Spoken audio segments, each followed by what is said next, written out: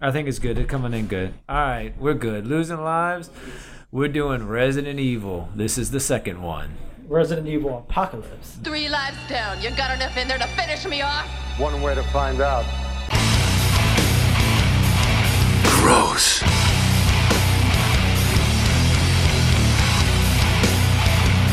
This is not good.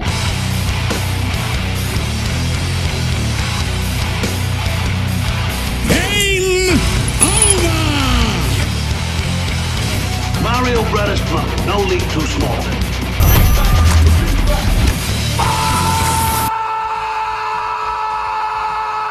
Fatality. Yeah, that's right. It's a fucking mess in here, man. But we dealing with it. We dealing with it.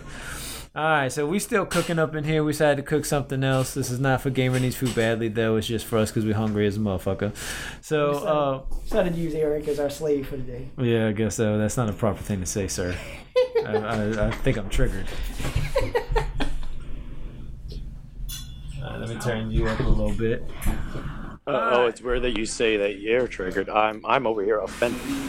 Well, we're doing this a little different, so because we've already have put out Resident Evil 1, even though we haven't recorded it yet because we're recording out of order.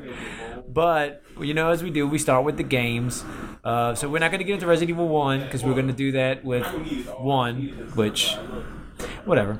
But we'll start with Resident Evil 2. Now, I'll go ahead and start a little bit, and I'll let Kevin talk a little bit because Ryan, you'll finish us off here because you know a lot more in depth and get into the details. I think he remembers it a lot more. Yeah, he remembers a lot more. Yeah. So, and I never played 3 or Code Veronica, so I don't have any memory of that whatsoever. But I did play 2. 2 was my introduction to the Resident Evil series. So, and sorry about that, listeners. Orion apparently has a dog that gets a little frisky at times and starts barking. So, and we've got some motion going on too. Yeah, and when it hears every little single fucking noise, it thinks that she has arrived home. So they go running for the fucking door. Yeah. So, anyways, Resident Evil 2 was in the city. I kind of compare Resident Evil 1 and 2 to the Purge movies because the Purge, it took place at someone's house, and just, you know, and then the second movie takes place in the city, and you see what the Purge is all about. Resident Evil kind of does the same thing. The first one's in the mansion, in the house, in the laboratory, and everything like that, and you finding out about Umbrella Corp. And then Resident Evil 2, you are in the city, and you're seeing all the damage and destruction, the apocalypse of the city. And in Resident Evil 2, you play as Claire or Leon, and you could do 2 separate things for that. So two different scenarios. Yes. Now, some of it, you do some of the same levels, but then you also do you have some different things that you do with each character, if I remember right? Yeah. Correct. Claire's story involves the little girl, from what I remember. Yeah. And Leon is... I'm trying to think. I forget who's in Leon's story. So that's what I'm saying. I don't remember a whole bunch about the game, but I remember the little girl is in Claire's. Yeah. So, anyways, Ryan, we'll go ahead and let you rip and go ahead and get into this and tell us about the story and what you remember from it, and then your experience with just Resident Evil 2 and 3. So go ahead. I'll go start by saying Resident Evil 2 was actually my introduction to the series, and the reason why I went out and bought a fucking PlayStation. Yeah. Now, the story for Resident Evil 2, I'm just going to bounce off of you and Kevin, that with you, yes, the game is split into 2 different scenarios, Scenario A and Scenario B. And the story will go according to who you pick for each scenario. For example, if you happen to pick Leon for A, you'll go through him, he'll do his thing, and then Scenario B will automatically go with Claire. And the storyline will change a little bit to what she was doing while you were playing with Leon. So it's kind of, the story is intertwined. Now, what's actually canon to the story of the Resident Evil franchise, Claire is Scenario A. So Claire is actually the main character, and Leon is actually B. Okay. Now, Now, the little girl that Kevin is talking about is Sherry Birkin. Yes, that's She is the daughter of the two scientists, William and Annette Birkin. They are the lead researchers on the newly G virus, which William Birkin and Albert Wesker planned on selling onto the black market, but was ultimately stopped by Umbrella. Okay. Because they have learned of their betrayal. And that was the second one? Correct. Okay, all right, I remember that. Now, was there anything like in the first movie, which we covered, there was the hive underneath the city? Was that ever part of the games of a laboratory thing underneath the city? I remember something in the second game about going down into the sewer systems, and then I thought I remember there being some kind of laboratory type areas you end up running across. Is that any way similar to the hive that's in the movies? Yes, but not as high tech. Okay. What you are referring to, which I guess it will dip in a little bit into the first game, is the mansion, just like in the movie, is the Oswald Spitzer mansion, one of the founders of Umbrella, who built an underground laboratory. He built an underground laboratory which they can conduct all research and technology of bioweaponry. Now, and that's also where they collect their data as well. So yes, there is an underground laboratory, but it's not as, high tech and elaborate as the Hive was. All right, well, that's interesting. So what about 3? Because I know in this movie we get into Nemesis actually. So it's not just like the first movie was just Resident Evil 1. This Correct. movie kind of does Resident Evil 2, 3, and Nemesis. And Code Veronica, from what you were telling me earlier. So go ahead and get into some of Resident Evil 3 and Code Veronica. Now, I'll start with Code Veronica for the fact that there is actually not a whole lot other than like maybe 2 things. One is actually the name of the scientist that goes by Dr. Ashford, who's actually just loosely based on the character of Alfred and Alexia Ashford, who are the 2 twin siblings and the antagonist of the video game, who are the children of Alexander Ashford, who, again, one of the co-founders of Umbrella. Now, the other thing that Code Veronica has taken is actually the scene towards the end when Alice drops her gun and then drops to the floor and catches it as mid-second it hits the ground to shoot, which is taken from the beginning cutscene when Claire is running in a building from Umbrella. So other than that, there really isn't a whole lot from Code Veronica. Now, as far as the bread and butter, it would be Resident Evil 3. Definitely, this movie has taken mostly from Resident Evil 3. More so than 2? More so than 2. More so than 2 because of they include Jill Valentine and her she's even complete wearing outfit the outfit from the game. Yeah. Carlos Oliveira, which is one of the soldiers from the Umbrella Corps. Okay, I was wondering if he was a game character because he was kind of important, but I don't remember that character because I've never played Code Veronica, so that's interesting. Well, that's actually from Resident Evil 3.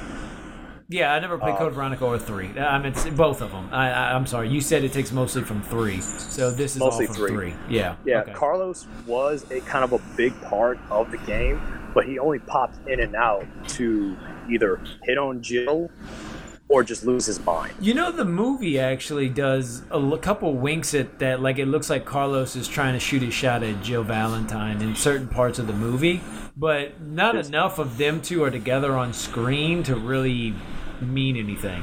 But I did Well, yeah, get those vibes. there's actually a line in the game that is just so far out ridiculous when, is like you get in a heap of trouble and he pops up at one point and she's like, hey, I want to ask you a question. He goes, I know. You want to ask me out. All the foxy ladies love my accent. It drives them crazy. Oh, okay. And She's that like, is something what? But another character from the game is Nikolai. Nikolai is played by Zach Ward in this movie. He's Carlos's buddy who, when he introduced himself to Jill, he's attacked by a dog and killed. Is Now, he like in a the game, Russian? He's like a Russian guy in the movie. He's got was it like a Russian accent he was doing? Yeah, I think that was supposed to be like a Russian accent. Yeah. Nikolai in the game is actually Carlos. He's much older, and he's actually Carlos's commanding officer, who's actually joined by another Russian soldier by the name of Mikhail. Okay. Okay, other than Nemesis. And as much as it does take away from 2, you have to also understand that Resident Evil 3 actually happened before, mid, and after Resident Evil 2. Okay. All right. So while Resident Evil 2 is happening, Resident Evil 3 is happening at the same time. In this movie. In this movie. Yeah, okay. Okay. Interesting. Oh, and another fun fact I just want to throw out there since we're talking about 3. This Resident Evil 3 game that was dropped in for the PlayStation was one of 3 Resident Evil ideas. Really? That was the one that they happened to pick for Resident Evil 3. There were 2 other ideas. One was done by Capcom Europe, and the other was done by the creator, which is Shinji Mikami. Now, Okay. there were 3 ideas that came to the table. There was Capcom USA, which was Resident Evil 3, the one we got. Capcom Europe presented theirs, but instead of that becoming Resident Evil 3, that became Resident Evil Code Veronica. And Shinji Mikami, the creator, wanted to take the game into a new direction, but his idea was scrapped. But later, he took that same game, created another franchise that Capcom has put out, and we all know it as Devil May Cry. Really? Huh, really? Yeah, that was originally his idea for Resident Evil 3, was to go in a much different direction. Like But- toting guns and a sword and hack and slash? Something like that? Yes. Really? Yes. That was the direction he wanted. Capcom felt that if it's not broke, don't fix it. Yeah, I kind of agree with that. That was someplace where I think they're right. And to spin Devil May Cry off of his own thing was the better move. You're right. Yeah. That would have been very jarring. That's a huge detour from what go Resident from- Evil was. To go from Resident Evil 2 to Devil May Cry. Yeah, the Like- hack and slash kind of adventure thing. Yeah, even if it's hack and slash zombies and everything, it's not the demonic part of it all. And honestly, though, the movie kind of goes the Devil May Cry way. Yeah. If you think about it. So, like, if you're looking So it's at kind this of movie... it's a little bit of a callback. Exactly, because the movie does more of a Alice is like Dante, not necessarily personality-wise, but like the character-wise, where she is like hack and slash and kicking the kung she's a fu and superpowered zombies, freaking shooting badass. zombies left and right. Like, yeah, exactly. So it's kind of funny that this movie actually takes one of the concepts that end up becoming Devil May Cry. It's kind of all connected in a weird way. That's interesting. I did not know that. Okay. You have anything I else just you thought want I would drop that on y'all. Yeah, no, that's some cool info. Is there anything else you want to speak on the games as far as maybe like what about the story of Resident Evil 3? There's nothing with the doctor in the wheelchair or any of that nonsense in it, huh? No, the only, like I said, the only thing, it's really loosely based on 3, because 3 is mainly about Jill Valentine. Jill Valentine, it's her story of her trying to escape Raccoon City, but all her stars partners are being hunted down by Nemesis very early in the game, which actually Nemesis pretty much hunts you down throughout the entire game. Okay. Imagine a boss fight like every 5 to 10 minutes. Kind of like Silent Hill 2 in a way, where you've got Pyramid Head always wandering around the whole game. Yes, he's wandering around, but he's essentially hunting you, and he will pop up when you least expect it. but he can actually be taken down. And another cool thing that this game has actually done from Resident Evil that it was different from the other Resident Evil games, it was the first time that they decided to add an element which was decision making. Okay. Where there were points in the game where they gave you 2 5-second options, and you had to pick your decision. And what you pick will change the outcome of the ending. Okay. It's interesting. Was there any the movie kind of deposited this idea that they're testing Nemesis out in the field while also containing the Raccoon City incident by nuking the whole town. So is there any of that storyline in the game as far as them testing Umbrella's testing Nemesis against Jill and the STARS team or something like that? Well, what had happened was in the beginning of the third game, it starts off like a huge zombie outbreak that it rampages through the city because, of course, at the end of the second game, you have Leon and Claire blow up the police station and the underground Umbrella. Well, right then and there, they think that this thing has stopped. But at the beginning of 3, it's an all-out war on the streets with zombies killing everybody. And Umbrella sees the mistake they made, so they actually decided to, instead of not just, they knew that they were about to get the blame for this. So to kind of show what kind of humanitarians they were, they sent out their own special forces team, which is the Umbrella Corps, to handle the threat. Okay. Even though all they were just lambs of the slaughter, just to show everybody that they were the good guys, which at the same time they sent out Nemesis to eradicate all traces of this incident. That's why throughout the entire game all he says is STARS. Because Nemesis is programmed to kill everybody that is connected with the mansion incident, which happens to be Jill Valentine and Brad Vickers, the pilot that brought them down to the Spencer mansion. I remember about the third game. Didn't they end up kind of nuking the town at the end of the freaking game? Yes, at the end of the game, they wind up destroying Raccoon City. Okay. Well, let's go ahead and switch gears into the movie. Thank you, Mr. Ryan, doing your service, dropping the knowledge of the Resident Evil games on us once again. All right. So, I got more where that came from. I'm going to let Kevin go ahead and pick up with the movie. So why don't you give some of your first thoughts on this movie, and then we'll take all our turns doing it and such. Yeah. I don't know. This movie's it's one of those movies. It's kind of like it's campy. Gotta lose a life just to have a life. Yeah, it's one of those movies. It's campy. It's kind of dumb, but to me, it's fun. If you don't really think about it too much, but that's really the only kind of enjoyment you get out of it. They take, like I said, they took a lot of 2 and 3 and everything. I didn't really pick up on Code Veronica, like Ryan was saying, but not. There's only one mention. Yeah. Now that Ryan said that is from Code Veronica. But I don't know.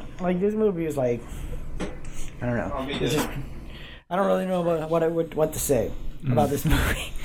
Yeah, I'm sorry. I did have something to say on it, but it's not my turn. Oh, no. Go ahead, Ryan. Go ahead. What you want to say on it? I don't know if Kevin feels the same way, but I feel like this movie is just one of those things where they went to a crowd of the people who saw the first Resident Evil movie and said that, okay, what is this movie missing?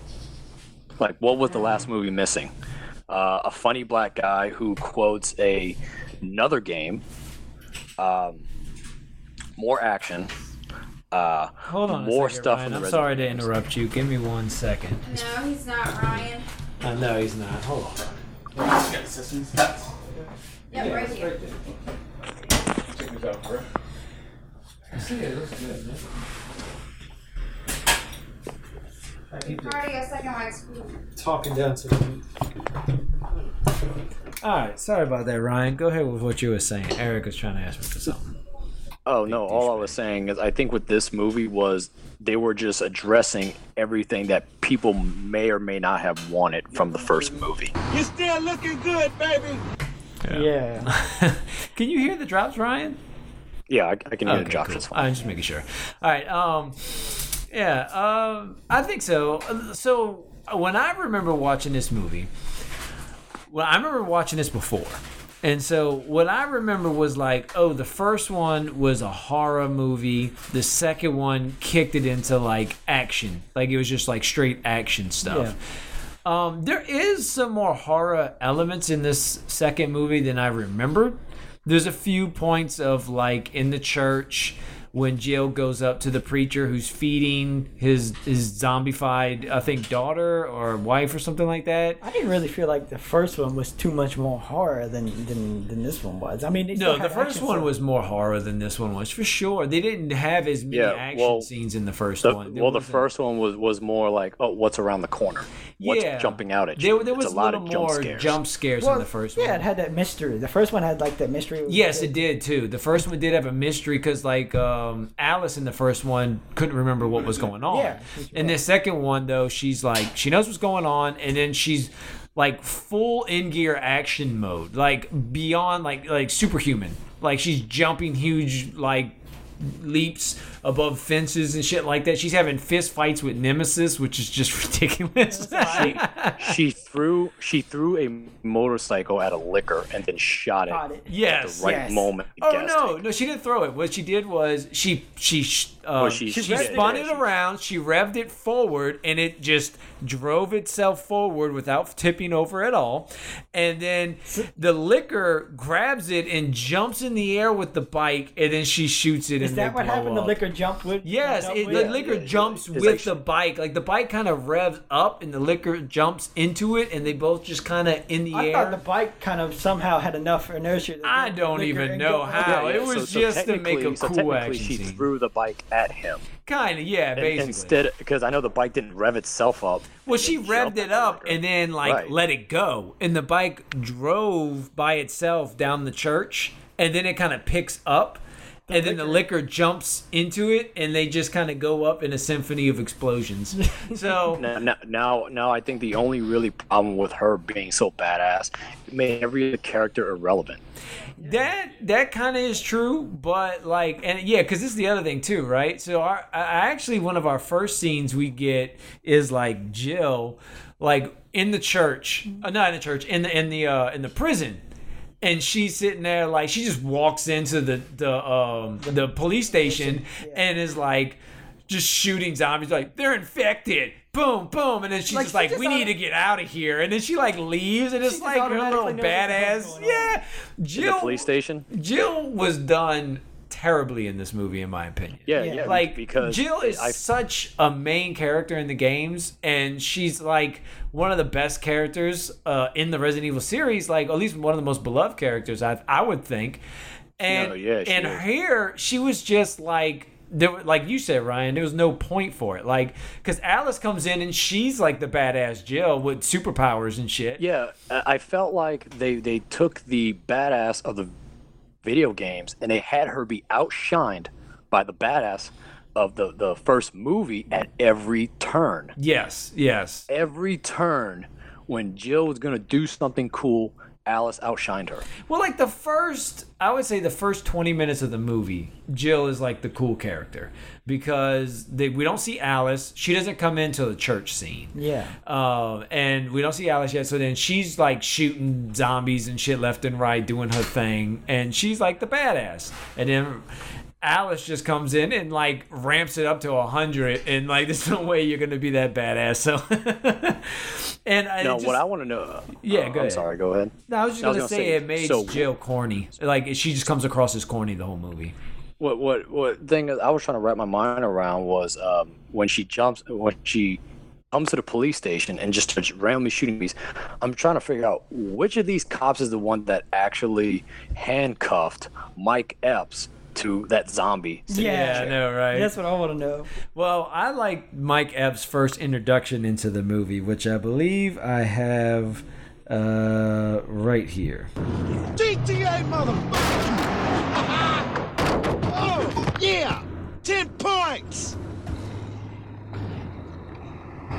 You still looking good, baby. I spent $5 on your stinking ass. He's talking to a zombie hooker. there. Yeah, two zombie hookers with their tits out and everything, just moving along. And of course, Mike Epps we get, who's just the comic relief because he has no other point in this movie whatsoever. He's my favorite part of the movie. Yeah. Because that's actually what the first movie was missing. Yeah. Comic relief. Yeah, that is true. The first movie is just a dry, like, there's no humor in it at all. This second movie does give you some levity. It gives you a few chuckles, especially with Mike Epps, who's playing LJ in the I think movie. because it knows just how ridiculous itself is. Yeah. Yeah, I think so because it's starting to ramp it up because in the later movies, from what I remember, it goes even higher. Because I know later on in the later movies, which we'll get to, I mean, we get to Wesker and then he has superpowers and they're having superpower fights and dodging bullets. It becomes the Matrix. And you know what? The whole time I was watching the second movie, I was like, this is what Uwe Boll watched to make House of the Dead. Because I just felt like he saw this Resident Evil 2 and was like, this is how I'm going to make my movie. Didn't this movie come out in They're going to do 2004? 10-minute Matrix fight scene with zombies here. This is great. Yeah. To answer Kevin's question, yeah, it came out in 2004. Yeah, 2004. When did 2002 was when Resident Evil 2002. No, House of the Dead. When did House of the Dead come out? Oh, 2003. 2003. Oh, so he beat him to the punch. House of the Dead's 2003? Really? Yeah, House of the Dead 2003. Well, then maybe Paul W.S. Anderson, the director and writer of this movie, maybe he watched of also Mortal Kombat. Yes, he also did Mortal Kombat as well. Yeah, he actually has a few video games. He actually did Dead or Alive, that movie too. Huh. Yeah, I guess We're gonna have that's to what dig goes. into his. We're I gonna guess be that goes as far as to say why they actually had a hand-to-hand fight with Nemesis. Oh yeah, that was so. Like, well, actually, the first fight they have is like a gun, like gun shooting, like kind of hand to hand. It's not really much about from what I remember. He bats her away from her. Well, they were shooting each other and stuff like that. And then the second fight is just like straight hand to hand combat. And then, of course, he has to have but he's still human inside, and he remembers her, and he loves her, and then he starts killing all the Umbrella Corps. And then again, we get, just like in the first movie, we get in this movie, where like Umbrella just does everything. Again, we get another bullet shot, where the bullet goes flying out of the chamber, slow motion, look at the back of the bullet, oh, it's the Umbrella Corps symbol. They, they just make everything.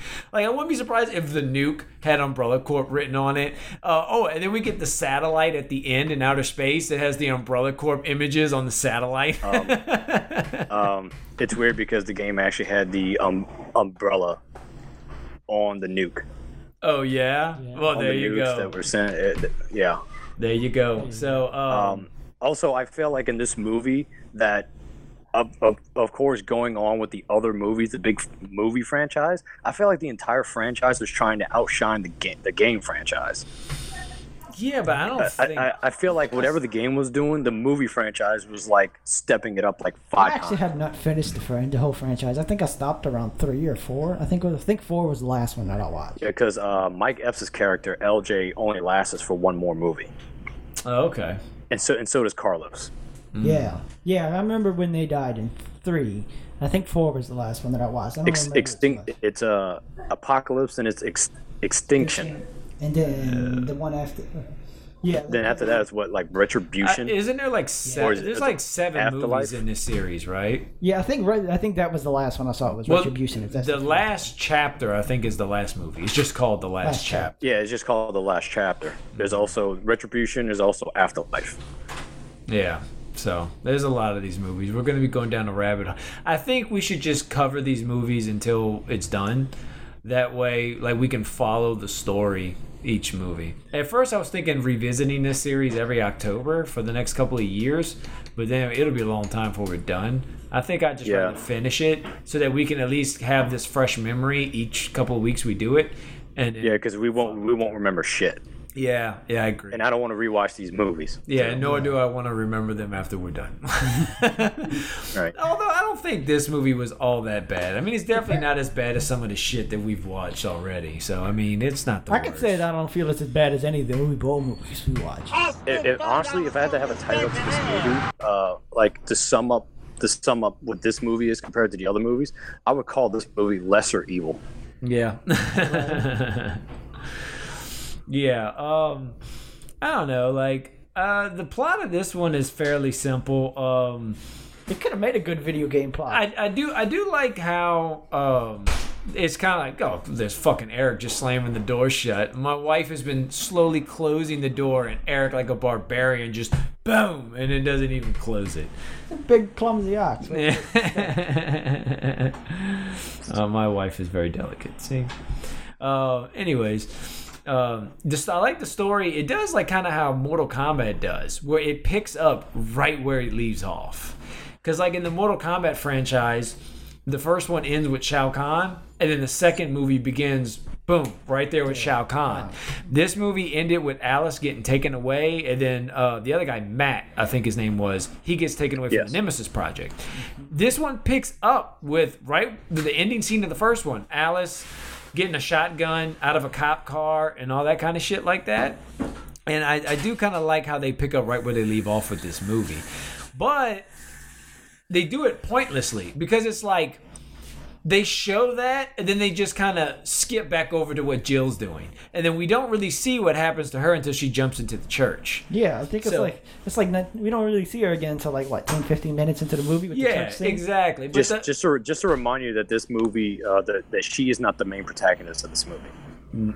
Yeah, no, Alice. What do you mean? No, what I'm saying is you don't see her again to the church, just letting you know that to not get too focused on this character, because she is not the main protagonist. Okay. That she's coming in a little bit. Okay. But anyways, the story of it is that I guess the infection from the hive from the first movie spreads up to the surface. And so people are trying to get out, but Umbrella Corp locks them in the city and decides the best way to clean it up is to nuke the city. I guess in that time period, they also decide to test Nemesis out in the city before they nuke it, which is kind of weird, but fine. And they want to test him out against Alice. They want his battle data. Yeah, they want his battle data. He's kind of like a computer program zombie, because he can there's even that scene which this movie really disrespects Stars in a big way, because Stars is, as you may or may not know, but if you played the games at all, Stars is the main focus of these Resident Evil games. Stars, it's special tactics and rescue squad. Yeah, and Stars are the main people that are doing. Oh yeah, looks good, man. Looks good. Eric's finished with the chicken in lo mein, so looks good. Yeah, but Stars is the main police task force that what you already said what it stands for, and it's pretty much their special task force. Yeah. For these zombie more dangerous missions. Yeah, like these zombie outbreaks, and Jill works for them. Chris Redfield works for them, and all that. So in this movie, we get one glimpse, and in fact, I got it right here. The only mention of Stars, where Nemesis goes up against the Stars agents and wipes them out with a Gatling gun with super good efficiency. Who did not even bother to go hide. Everybody around LJ, Mike Epps' character. That's impossible to do with a Gatling gun, just firing it into a thing. You're definitely going to hit that guy. Yeah. But, whatever, movie logic. But here, I wanted to play this. This is the only thing we hear of Stars. What do we have? Dozen armed men, well organized.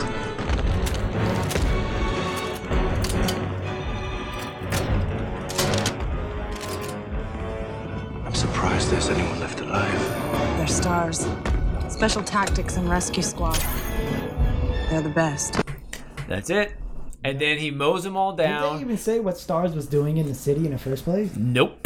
LJ runs across them holed up in this little I don't know what it was they were holed up in. I don't even remember. It was like a movie bar, like a video shop or some shit. Yeah, some kind of store. Some store. And they were like doing, like, one of the guys was at top sniping and was just like shooting zombies that come by. Well, Nemesis rolls up and he's not your typical zombie, and they're like shooting him and they're like, oh shit, what the fuck's going on? And then he lays into him and kills everybody there, and that's Stars. It's done. Yeah. I don't even think Jill's a member of Stars in this movie. Funny scene is when he's scanning the area and he sees Mike Epps' character, and it says threat. Then he drops his guns and it says non-threatening. Yeah. When he drops the guns, yep. But like, I guess they were trying to be like, hey, we'll nod to Stars, but to me it came off as just disrespectful because like they didn't have any setup. They're like, oh, they're a very like skilled tactics group. We're just told that. That's it. It's like, you're just supposed to accept it. Yeah, like, oh, they got skills. They're mad skills. Like, fuck that. Yeah, I think this is just one of those. Okay, what was the last movie missing? Okay, Stars. So they're just shoehorned in there. Stars. And then we actually get Nemesis saying that right after he kills them all. He just goes, Stars. And I guess it's just a wink at Resident Evil 3, the game. Yeah. Because that's something that he did. But like, it was just shoehorned in there for like fan service, I guess. Whatever. And because even Jill Valentine. She's not a member of Stars in this movie, huh? She's just a cop, right? It doesn't even say she's a Stars member. It just says that she's a cop. Yeah, that's what I thought. They don't even give. Because she's going around with that black guy. He's a member of Stars. Because Nemesis. Yes, he's a member of Stars, and they're partners. Yeah. Oh, so I guess she's a member of Stars then too. Yeah, that's like she is a member of Stars, but it's not like it's blatant, you know. Like they never really say it. You have to pretty much, if you're a fan, you would know she's a member of Stars. I got you. Yeah, I got you. I didn't think it was explained either, but I kind of thought she was a member of Stars. Yeah. All right. Well, whatever. But anyways, so they're trying to find their way out of the city, and then they get talked to by who was his name? Pull his name. Ashford. Yes. And Dr. Ashford basically like, look, I have access to all the cameras in the city. You go save my daughter because the Umbrella Corporation was supposed to get her and they failed. And like, I think she got stuck in school. Yeah, because when the outbreak started, they tried to evacuate him and his daughter was at school and they tried to get her. Yeah. And they ended up in a crash and his daughter ended up going back to the school and barricading herself in the school. Yeah, and so basically you save my daughter, I'll help you get out of the city. That's the deal. And I'm sorry, go ahead. No, I was just going to finish. The whole plot of it is that. And then it culminates to them getting the daughter. They all meet up. Umbrella gets Dr. What was his name? Ashford. I'm pulling up Ashford. They get him, and then basically they're like, look, we want to see Nemesis and Alice fight one last time. And then we're going to leave you here to die. Of course, they work their way out of it, blah, blah, blah. The ending, though, is interesting because it could have ended with them flying away. They could even end it with them crashing, and then you just see Alice maybe on the ground, and you're left like, oh, what's going to happen next movie, you know? But they go so far as to then like have this whole extra 10 minutes at the end of them, the Umbrella scientist coming in, picking her up, bringing her back to the laboratory, putting her back in the tube. And in this movie, just like the first movie does this, where Alice starts off naked in the movie and then ends up naked in the movie at the end of the movie. Both movies do this. So I think this was just a trend in the early aughts of just Mila Jovovich being naked in movies, because I think she was naked in a lot of movies. Yeah, and The Fifth Element, I think she's naked or at least barely clothed throughout like 90% of that movie, because she just has those little robe things covering the nipples and stuff like that for most of that movie. But yeah, I can agree with you, Seth. I think it could have ended after Raccoon City actually blew up, because it just got really nonsense, especially the scene where she remembers everything, goes on a spree. She forgets everything again. It's when she looks at the scene. It's when she looks at the screen. Is when I'm like, okay, lost my shit. Yeah, yeah. And then she's like, I remember everything. She made a guy bleed out of all his. Oh yeah, and then at the end, then she gets these psychic powers, and it's like, whoa, wait, she didn't have this the whole movie, and then you're gonna show me this, not explain it, have her walk out, and then it's a weird last 10-minute scene that could have waited till the third movie. So you could have started the third movie with that, and then start explaining. And then you see her, and then you see her when they quote unquote activate her. She's got the umbrella symbol. So now I'm looking at it like, so in her eye, in her like pupil or something like that. Yeah, she's got the umbrella symbol in there. Mm-hmm. So are you believe to tell me that she is a non-mutated tyrant now? Yeah. With psychic abilities? You know, that's somebody we don't see in first or second movie so far is Tyrant. I don't know if we ever see him in this movie series, but I haven't seen all the movies, so I don't know if they ever do. Well, I mean, towards like I know with extinction, like there are some tyrant-like monsters, but no, they don't actually use the creature tyrant. Well, let me ask you this, Ryan, just to have a little fun with this topical discussion. Who do you think wins in a fight, Tyrant or Nemesis? Nemesis. Really? Why you say that? Because honestly, the Nemesis is only his project name. He's actually the perfect form of tyrant. Okay. He is the third tyrant. Oh, okay. He's actually like the third or fourth tyrant, because the first tyrant that was actually in Resident Evil 1 is actually Prototype 2. Prototype 1 actually escapes and goes on a rampage. Prototype 2 would have been perfect if he could have followed orders. Now the whole purpose of the tyrant was for an ultimate organic weapon, a living, breathing weapon that takes orders. Now Nemesis, he's also goes by the name of Tyrant, is the perfect tyrant because he's the only tyrant that's ever been created that actually follows orders. Okay. When it was given to him. All right. So yeah, in a fight, it would be the Nemesis. All right. So that's interesting. All right, we're gonna go ahead and get into some of the trivia. I think we've covered the movie, some of our thoughts and breakdown of the movie. Well, I wanted to add one more thing about the movie. Yeah, was the ridiculousness of them explaining on why Dr. Ashford created the virus in the first place. Oh yeah, to heal her daughter. His daughter couldn't walk, so he was trying to cure paralysis. Yeah, and ends up creating a zombie disease. How do you go from this to that? Yeah, that is kind of stupid. Yeah, they try to, but then it does work because her daughter's able to walk. Yeah, because he says the virus, from what Alice explains, the virus is supposed to work by reanimating dead tissue and stimulating cell growth. So it brings the dead back to life, and it makes alive people mutate. Yeah. So that's the basic explanation. But then they also give an explanation in there that if you have something wrong with you, that it might stop the virus from mutating you. Yeah. If like it's fixing something. Because like I think because of the girl, she didn't mutate because she had something wrong with her legs, so it didn't mutate her. But I don't know why it doesn't mutate Alice. That kind of makes sense because think about Deadpool.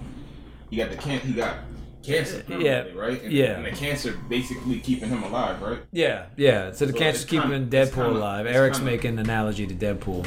You can actually unmute Eric if you want. There, right there. Oh, I was just gonna leave him muted. No, I was saying like it's kind of like Deadpool because Deadpool actually needs the cancer to keep him alive because if not, the cells he got from Wolverine will kill him, right? Yeah.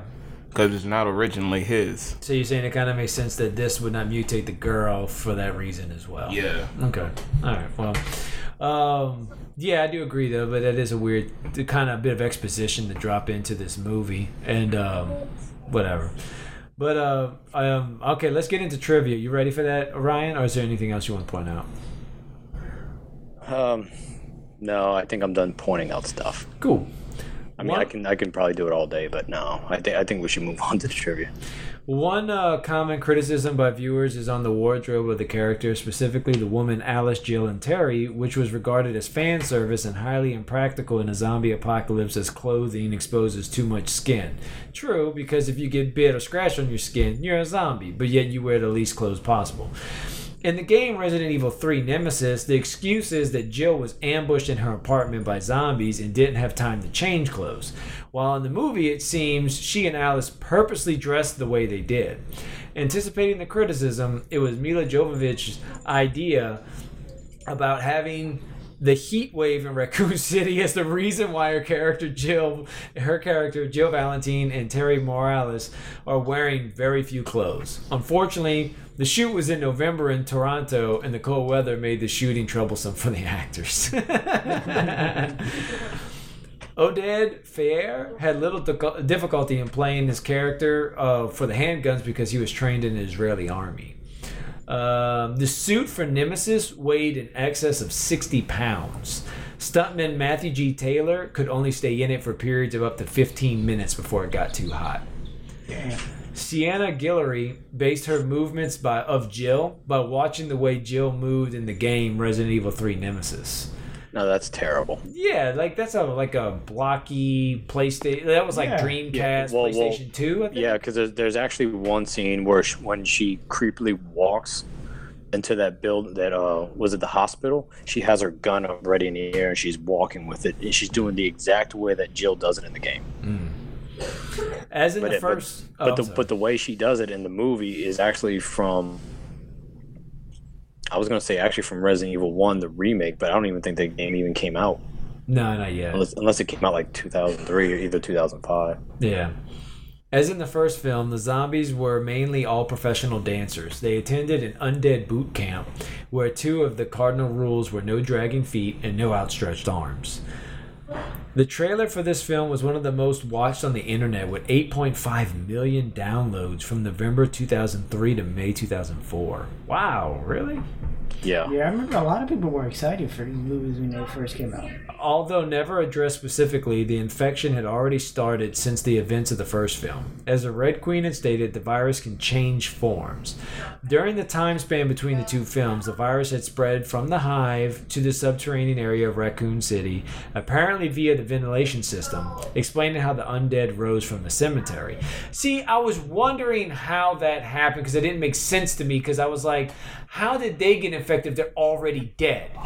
But apparently it can bring the dead to life. Yeah, they're dead, they're buried in their coffins, and they freaking crawl. But if it brought them to life, why did they stay underground until they came up? Yeah. Like, why wouldn't they just come up already and just be wandering around the cemetery? Yeah. First of all, how the fuck did the virus get deep 6 feet in the ground like that? That too. Like, there's a lot of ground in the coffin for that virus to go down in, and if gas and stuff always rises up, like I don't know, like is the hive, does it rise up through the cemetery? I mean, I guess maybe, but I don't know. That's weird. I think there's a lot of weird stuff with that I don't really want to dig that. Yeah, because it jumps from point A to like point D, and you don't see really anything in between. Yeah.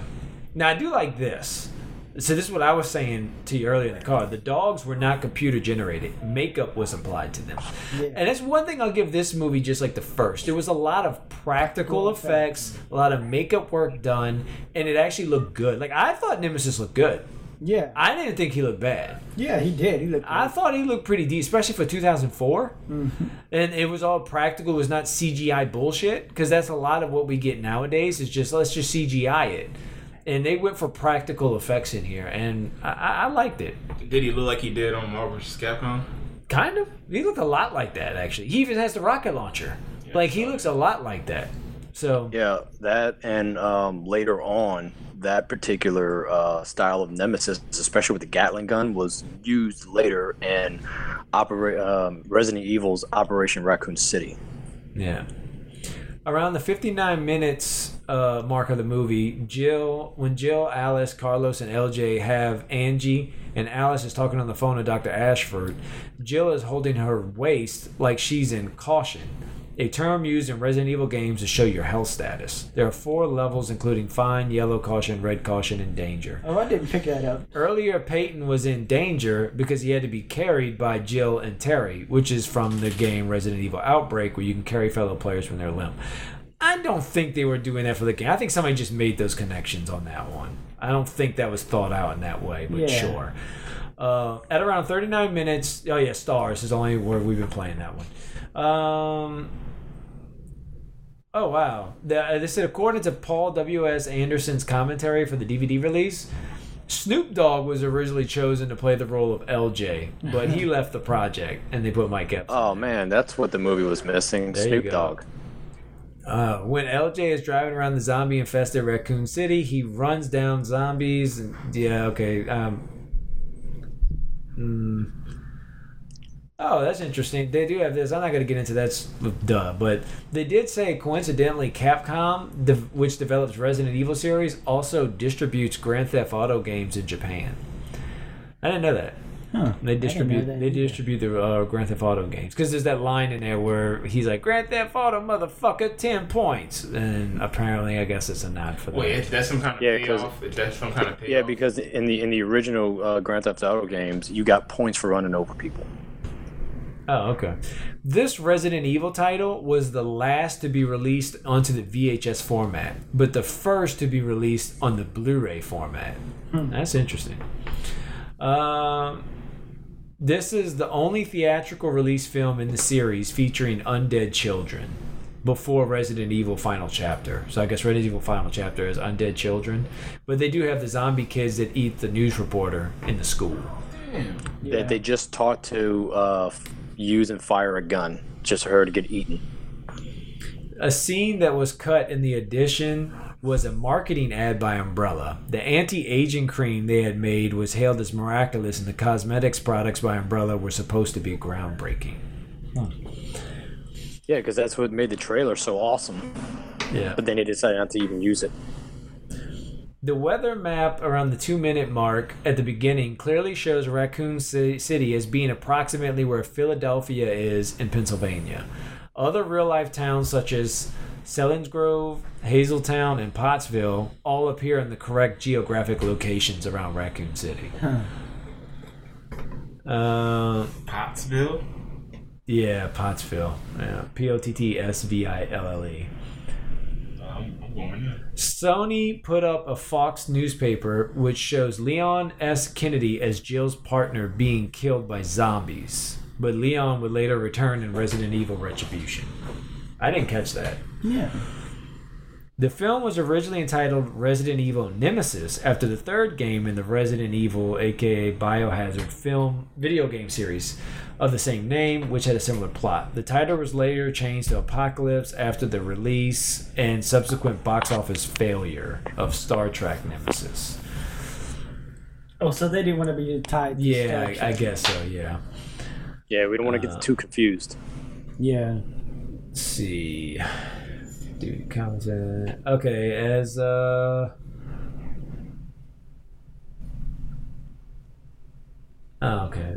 apparently ex-Evanescence guitarist Ben Moody was one of a zombie that gets a knife thrown in his head in the movie. Really? Sure. Okay. Yeah. Oh, yeah. Okay. Good. Good to know. Yeah. Let's see.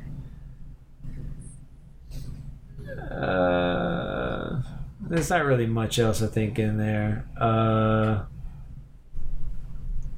They said, that run in hour 3, Milla Jovovich did the last part of the run down that city hall herself. Well, I think she's running on down that building.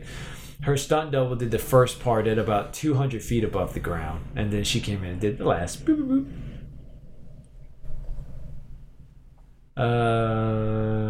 Milla Jovovich was disappointed by this film. She said that the studio wanted more action and explosion and that the story was swept under the rug. I can see that. The story's kind of just basic and it is a lot more action, explosions, and shit like that. Yeah. I mean, there's a fun aspect to it, but it did lose, like... The first movie, the story was a little more interesting at least. This second one was just like action popcorn flick. There was some... Yeah. It seemed like we went... It seemed like an aspect of Alien and Aliens. In fact, Paul S. Anderson, W.S. Anderson, first started writing the screenplay immediately after completing the first film. So as soon as he was done the first film, boom, he started trying to write the second one.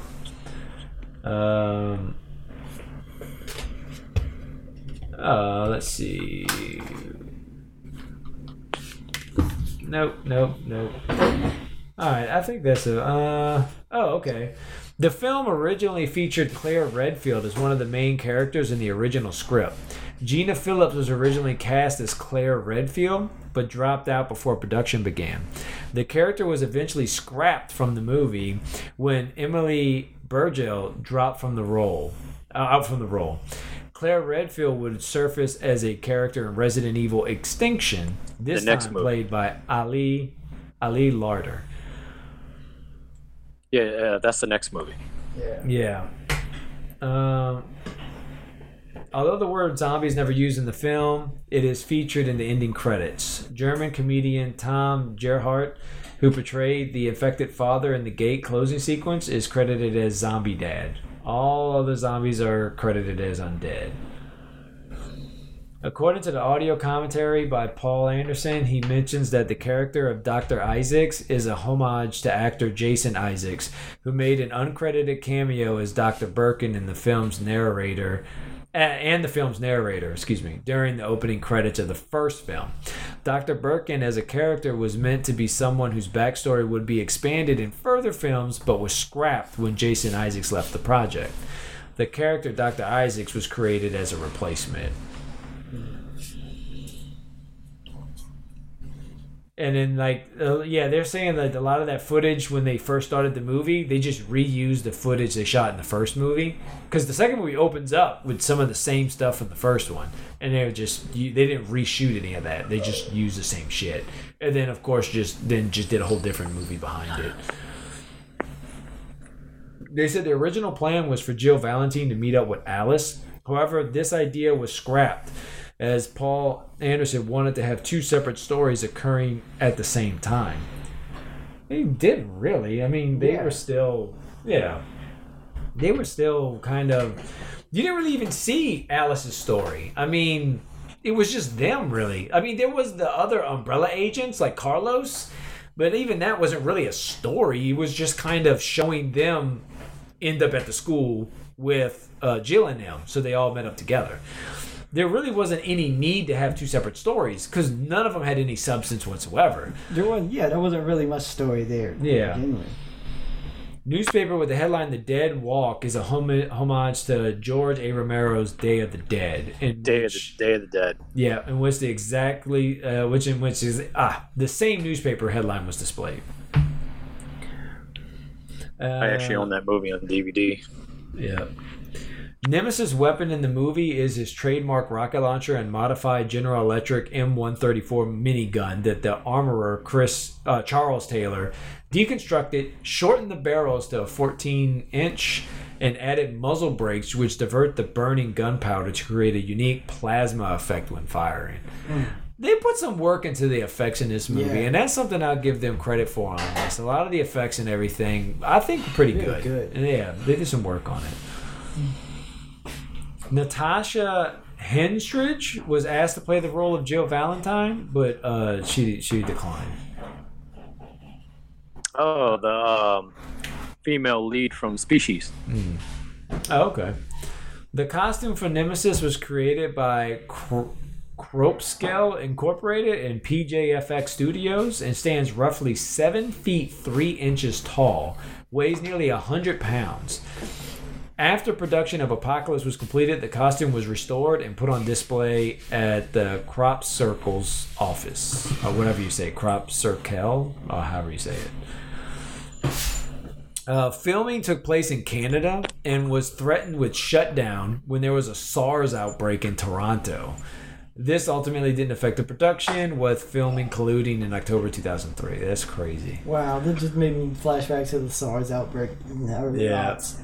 Yeah. During the church scene when Alice fires at the motorcycle to kill one of the lickers, the slow motion bullets... Oh, yeah. No shit. Yeah. It has the Umbrella symbol. We talked about that. The exterior shot of Umbrella's headquarters, seen at the end of the movie, is actually Toronto's exhibition place. I'm just going to close it behind you. When Mila Jovovich was filming her first chase scene with Nemesis, she experienced a minor accident where her arms were caught in the wires attached to her harness as her character was supposed to jump over the fence to escape.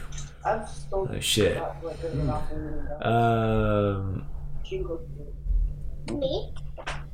Okay, this is although never referenced in the films, the newspaper clippings in Jill Valentine's apartment say STARS operative Jill Valentine and others on temporary suspension after a mission in the Arklay Mountains. Heavily implies that the mansion incident from the first Resident Evil game did happen in the film universe, but was off screen. This would explain how Jill knew so much about the zombies and the T-virus, which she kind of did know off the bat. She walks in to the police headquarters and starts shooting zombies. They're like, they're infected, and then walks out. So yeah, like you were saying, you're right. No mention is made of Chris Redfield or other characters like Barry Burton or Albert Wesker, though they do eventually show up in the sequels. So the events took place, but the way they happen are drastically changed. I didn't even catch that, but yeah, so apparently the first game kind of took place almost exactly how it's shown in some way, and Jill was part of it, because even the news reporter makes a mention like, oh, I did all these reports on you up until you were suspended, and they talk about her being suspended. You know, it would have been nice to have some exposition about that. Yeah, that's the only exposition we really get. I mean, is that the news reporter's like, you were suspended. Yeah. And that's it. I wonder if there was some cut scenes where they went into that more and they just scrapped it. There's a 3-hour version of this movie laying around somewhere. Yeah, probably so. There's a 3-hour movie of all of these fucking movies. Do we have to watch it and then review that? Yeah. And review that too? No. This film is included on the film critic Roger Ebert's most hated list. Wonderful. That's so funny to me. I think that's about it. All right, I think that's about it.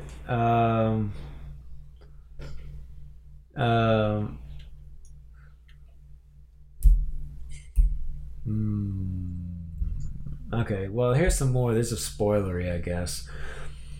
Although never mentioned in the film, promotional material reveals Alice's last name as Abernathy. This is merely a fake identity for the former Umbrella agent and not the character's real name. This explains why the Umbrella officers usually call her Project Alice, both in this film and subsequent sequels. The shot at the end of the movie where we see the nuke flying above a pack of wandering zombies in Raccoon City is taken directly from the ending of the third game. So yeah, just like you were saying, we said that earlier. The city, In the final scene, when Alice wakes up in the aquatic incubator, when she hears Angie's telepathic call, this implies that only the individuals who manage to bond successfully with the T-virus on the cellular level without any side effects are the only ones capable of developing supernatural powers like telepathy. But they don't really explain that. It's just like, figure it out. That's not. It's like when her and the girl first meet, and they're just like, oh yeah, they automatically know they're each infected. Yeah, but it's just kind of like you've got to make those leaps in logic. They don't explain that, and there's some things where it's like the audience can figure out. That's not one of them. Yeah, you should probably do something to explain that. During the commentary on the first film in the series, Resident Evil, Milla Jovovich refers to her nipple appearing on screen, saying that this proves her dedication to the film. Sure it does. Director Paul Anderson... I told you, she just likes being naked on film. Yeah, I know, right? Anderson adds that she really been committed to the project, she would have shown both nipples. In the sequel, she does show both nipples towards the end when she's in the tank. Oh, man. Look at this savage. See? They did exactly what the first movie was missing. Yeah, exactly. Mm-hmm. Although never mentioned specifically in this film, the holographic representation of the Red Queen in the first film is heavily implied to be modeled after Angela Ashford, the daughter of the scientist who invented the T-virus. This was referenced in the first Resident Evil. That being said, the last installment, Resident Evil: The Final Chapter, somewhat retcons this by providing a retroactive explanation about the origin of the Red Queen, who's said to be modeled after Alicia Marcus. Maybe, well, we need to get there. We haven't got there yet. I kind of felt like the little girl in the first one, the Red Queen, it kind of looked like the little girl from Resident Evil 7. Yeah. I feel like they kind of look like the same thing. I almost wondered if they took the same model. Yeah, I know, right? But Resident Evil 7 wasn't... I know, it was much later. Oh, 7 took that one. Yeah. Maybe. Although Nemesis is known for using his tentacles to attack and kill in the video game, along with firearms, he never does this in the film. According to director Paul W.S. Anderson, it would have been difficult to animate the tentacles for the film with the technology at the time. It wouldn't be possible until Resident Evil Extinction, where Dr. Isaacs mutates into a tyrant.